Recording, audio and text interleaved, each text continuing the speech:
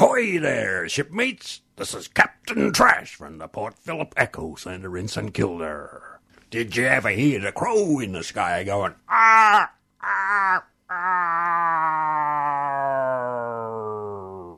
That stands for reuse, reuse, recycle. And you heard it first on 3CR.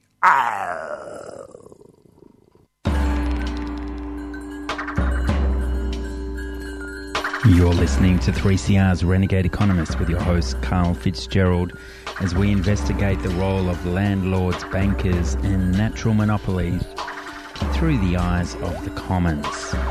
Our birthrights, our earthrights.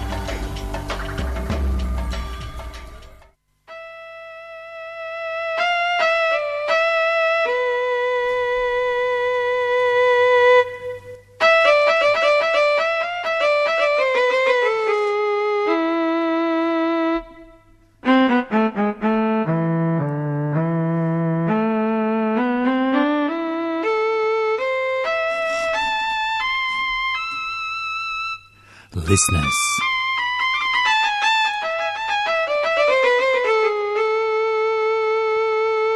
I have a confession.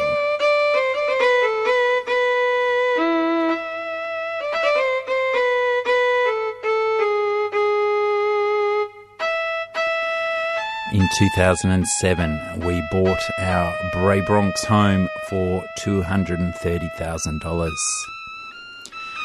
On May the 4th, be with us, my lovely wife Raina and I signed the contract of sale on that property for $730,000.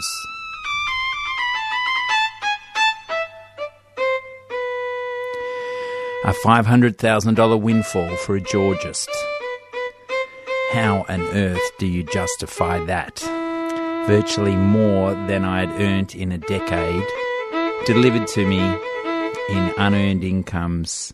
This naturally rising value of location that this wretched economic system ignores, where your possible tax cut is instead the ride to riches for insiders. Hopefully we're going to put it to good use. We've bought a 30-acre farm north of Kyneton and have set in motion the wheels to do what I've been wanting for so long, to see a community land trust in operation here in Australia. So, any Kyneton listeners out there, please get in touch via renegades@earthsharing.org.au. Would love to make the connection. Anyone who has an idea for a community land trust with a strong permaculture angle, with the themes of grow, heal and build, where we're healing the damage within our wider communities caused by the existing economic and social structures, and paying respects to the traditional custodians, Aboriginal land rights. Can it be all juggled?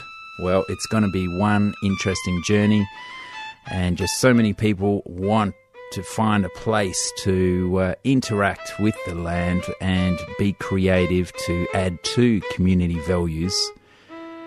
And the great tragedy we have at the moment is whenever we do create a beautiful community, the escalation of interest leads to skyrocketing land prices, and from that, those original community catalysts are often pushed out by rising rents as the wannabes move in and cleanse the community of the creative spirits.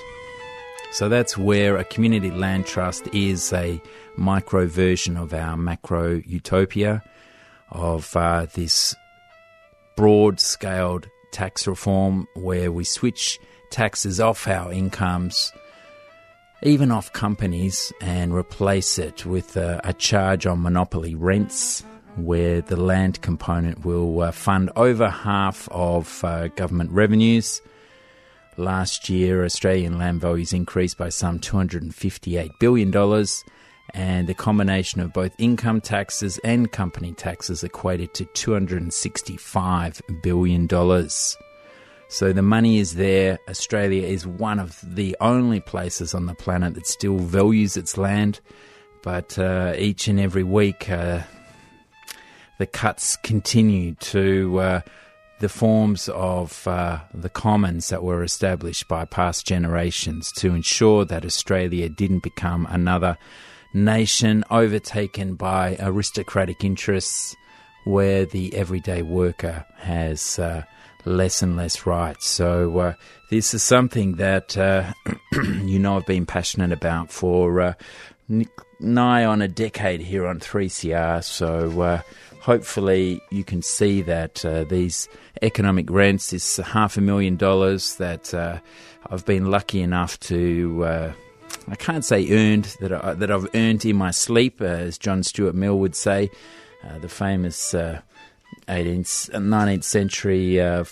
economist. But we are going to put those rents to good use by hoping the Hepburn Shire can assist in rezoning this land, and from that we'll be able to build up a rental stream so that we can afford the base for affordable housing, and from that hopefully in time we'll be able to evolve into the city to help break up the logjam that's just surrounding communities on so many fronts. And what a world of irony it is, me telling that story to Mr. Andrew Forrest, the Australian multi-billionaire who this week has had the nation lunging to his feet in congratulations for a $400 million donation he's given to the predictables of education and health.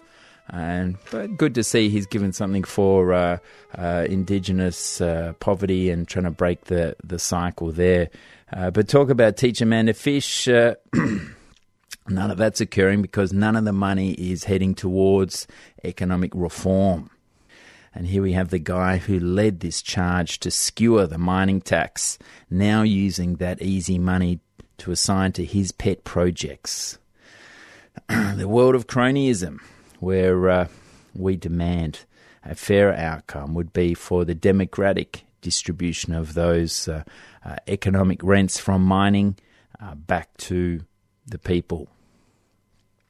So every day I'm looking in the Financial Review and just pinching myself. All the stories we've been talking about for so long are apparent. Yesterday, house price risk hits small banks. There's Adani pressuring for a royalty holiday in Queensland, trying to get out of paying the minor vacancy tax they've got up there. Today, we've got S&P warns on big bank taxpayer bailout. And I must alert you to page 33 of the AFR today, where the heading was "Vacancy Tax No Money Spinner," says Michael Bleeby. And the Property Council have their typical poo-pooing of this sort of revenue raising, saying that it's an urban myth and it's really not going to raise much money. This will end up being a tax that costs more to enforce than it raises, says Property Council Chief Exec Ken Morrison. But I'm happy to say that finally we had a final word over the property lobby, or at least in this stoush, where it said, housing think tank Prosper Australia, which lobbies for a broad land tax, said a vacancy tax was a step in the right direction. A variety of measures such as water consumption or postal analysis can be used without notice to verify vacant property at little administrative cost, Prosper Director Carl Fitzgerald said. The cost to society of ever-increasing housing prices demands action. So that's at least something that's happening, but I think I've mentioned it before, but I'll remind you again that the vacancy tax is essentially a populist measure an element of protectionism for domestic land bankers who specialise in the game of mates. A few years ago, we had Matthew Guy enact the neighbourhood residential zoning, which ensured NIMBYism reigned in the eastern suburbs of Melbourne. And everyone thought, my God, how outrageous. There's no multi-density building to happen in the eastern suburbs. Aren't they lucky? But of course, the big picture story was that it was going to channel more development out into the sprawl, out into the land banks where some of the wealthiest types own huge land banks, and from that they were going to benefit from added demand, boosting up these economic rents. And reminds me of this statement: the sport of cockfighting, where two birds are set before each other and so enraged as to claw each other to death, is not so revolting as this viler system which pens whole populations within the narrow confines of a restrictive land system, loads them with oppressive taxation, insults them with wretched doles and wage pittances, and then goads them to fly at each other's throats by the millions for some incomprehensible ideology and for the vested interests of the few. So said Douglas J.J. Owen in 1900 in A Philosophy of Peaceful and Practical Steps. So, Asian developers reset land prices is another angle that fits into this meme of the vacancy tax. And what's basically happened with the vacancy tax is it's only on foreigners. The state government started it off by charging a 1% tax on properties within the middle ring of Melbourne.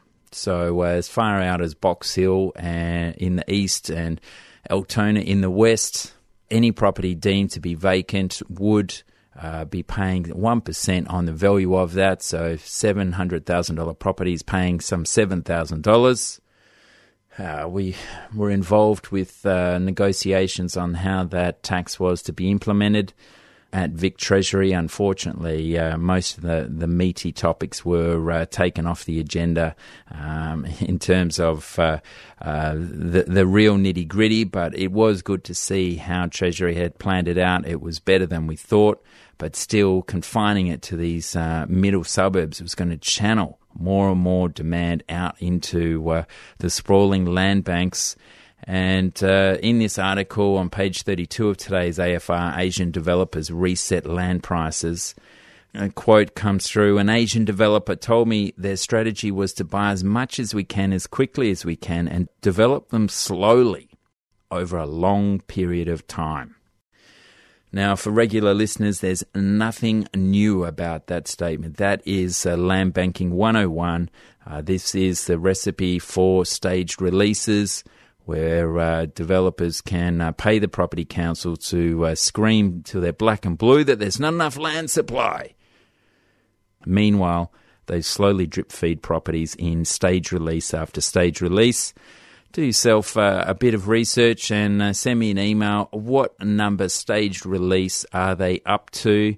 Out in the West, goodness me, the name is escaping me now. There's so many developments out around Wyndham, Tarneet, all through there. Atherstone is one of the big ones. There's another one there. It's escaped me for the moment. But they've all got, the one I'm thinking about, it's got 150 plus stage releases so far. It's just incredible that no one is saying this is a form of price fixing.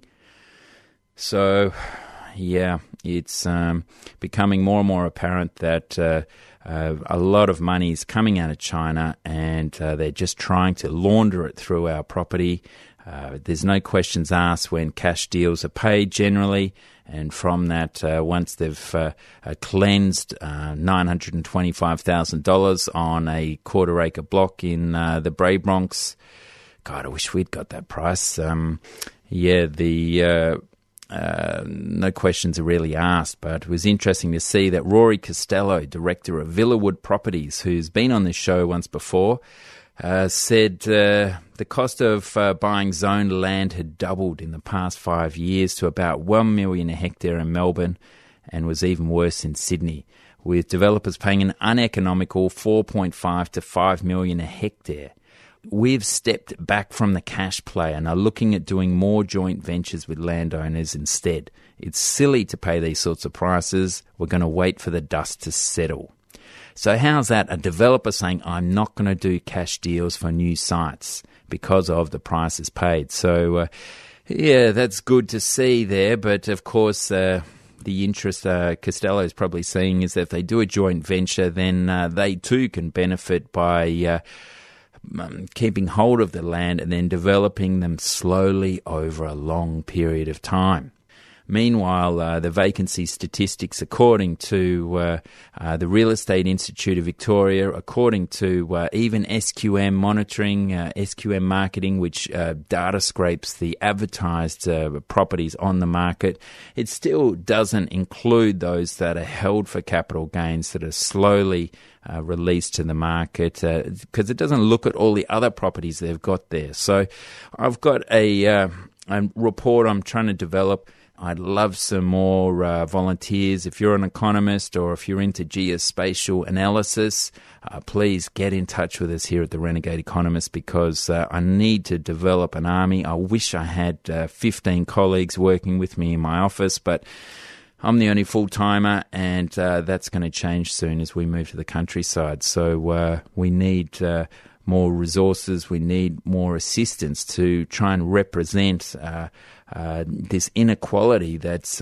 hitting so many people. And whilst I'm spending a bit of time talking about foreign investors here, we must remember that even though one report in The Age this week said that Chinese purchasers are snapping up some 25% of new sales, well, domestic investors will be taking up the other 25%, and home buyers have to scramble for the last 50% of the market. Back in the 80s, investors in total only equated to some 12% of the market. So, there's a lot there to consider on how the tax game has changed, how the easy credit has encouraged these higher prices. But we like to say that, look, if we had a land tax in place, it wouldn't matter how much credit there is out there, because those profits they're seeking would be taxed away. And when so much credit is based on land prices, that's the underpinning element to it all.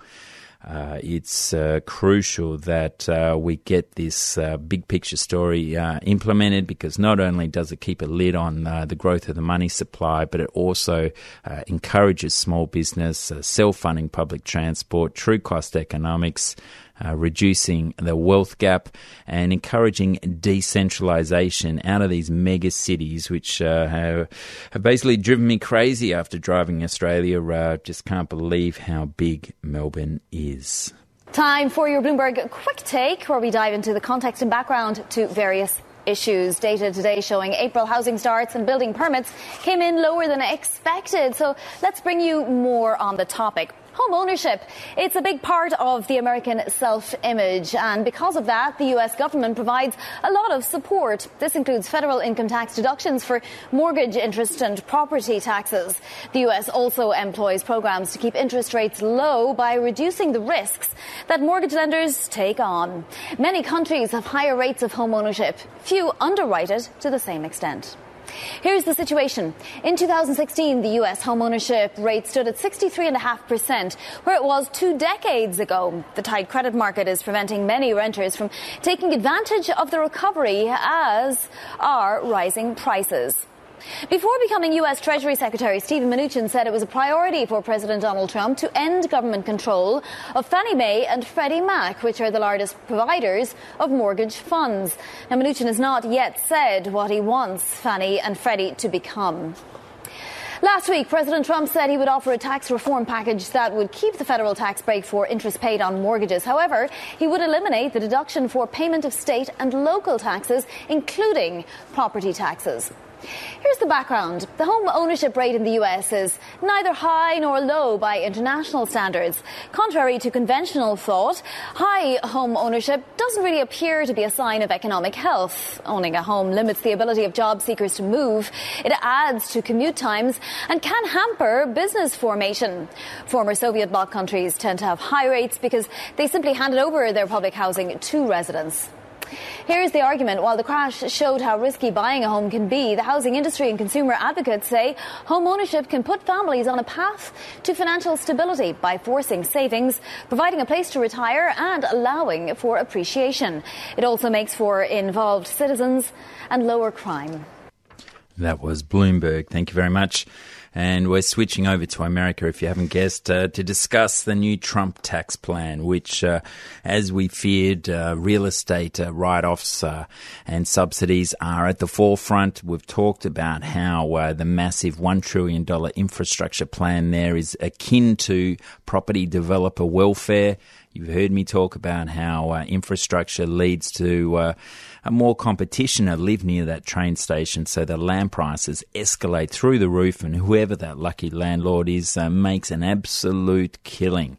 So that's the background on the infrastructure front. Well, his great tax reform is to write off, to actually curtail the interest write-off that's available to homeowners on their mortgage to home loans only above $608,000. So only the wealthy people will be able to engage in what is similar to our negative gearing write-off here, where basically in America you can only limit the mortgage interest write-offs on your own property. You can't do that as an investor. So it's a little bit better over there, but the wealthy will be able to write off their mortgage interest costs over $608,000. So it'll probably push up property prices in the upper echelons and push them down in the lower echelons, particularly with the fact that they can't write off their property taxes anymore, which is a good thing for affordability. But when you think about it, first off, you're imagining that the poor are getting ripped off.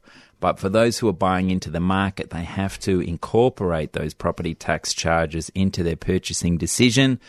And that represents a tussle for that income between the banking sector, the cronies, and government. And that's what we're talking about when we say this is all about giving yourself a possible tax cut instead of allowing the wealthy to get wealthier. And so if we push up land taxes, in America they have the tax on the land and the building, which is ridiculous, leading to all sorts of negative outcomes. But, there's quite a lot of concern because reducing incentives to buy could benefit large publicly traded landlords, including equity residential and single-family rental companies such as Blackstone's Invitation Homes and Colony Starwood Homes, whose co-chairman Tom Barrack was a key Trump supporter.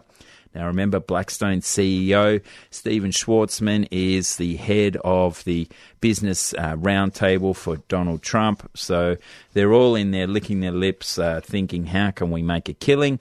And what we're seeing in America is a battleground being drawn between the Wall Street-related financial behemoths and the real estate industry, which has seen the powerful National Association of Realtors spend $10.2 million lobbying Congress in the first quarter, more than any other organization except the U.S. Chamber of Commerce. So, it's a really interesting battle, what's going to happen there. I think in the long run, the National Association of Realtors is concerned because they are seeing that this new form of corporate slumlordery that's coming through is going to establish a base to rents and enforce higher and higher prices within this corporate structure. There's going to be less property turnover, and it's just absolutely harrowing, listeners. I want you to look up in the New York Times an article called Jared Kushner's Other Real Estate Empire. And in January, he stepped down as the CEO of his company called JK2 Westminster. How official does that sound? This is one of the most harrowing stories I've read in a long time. Jared Kushner, the slumlord, they featured a woman named Kamaya Warren, who left before her lease expired, but had her property manager sign the early release form, tick all the boxes and say, yep, you're fine to go, you've paid all your dues, away you go. But 2 years later, about a year after Kushner bought the estate, she was sued for $3,000 in a court summons. This dragged on for 4 years plus and got to the stage where they were garnishing her wages. Hadn't heard that term, but they basically were accessing her bank account and taking her money thanks to a court order. Talk about a corporateocracy, not much there.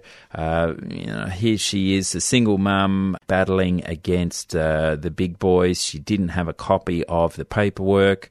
Finally, she did after 5 years, and some minor victory there, but she still had to pay thousands of dollars and got to the stage where she didn't even have a bank account because they were taking so much of her money.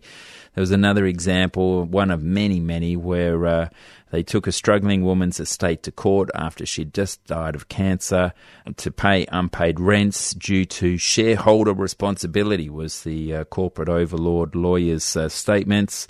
And this article goes on to interview people who've worked on both sides of the landlord-tenant litigation, and they were sort of saying, why are they doing this over hundreds of dollars? These aren't big figures, but they basically got down to the depth of it that it's not hard to track people in a world of big data and these new tentacles such as Palantir, which pull together all sorts of data sources to track you down. So, really quite scary to see what's happening there as these corporate overlords sneak into our communities.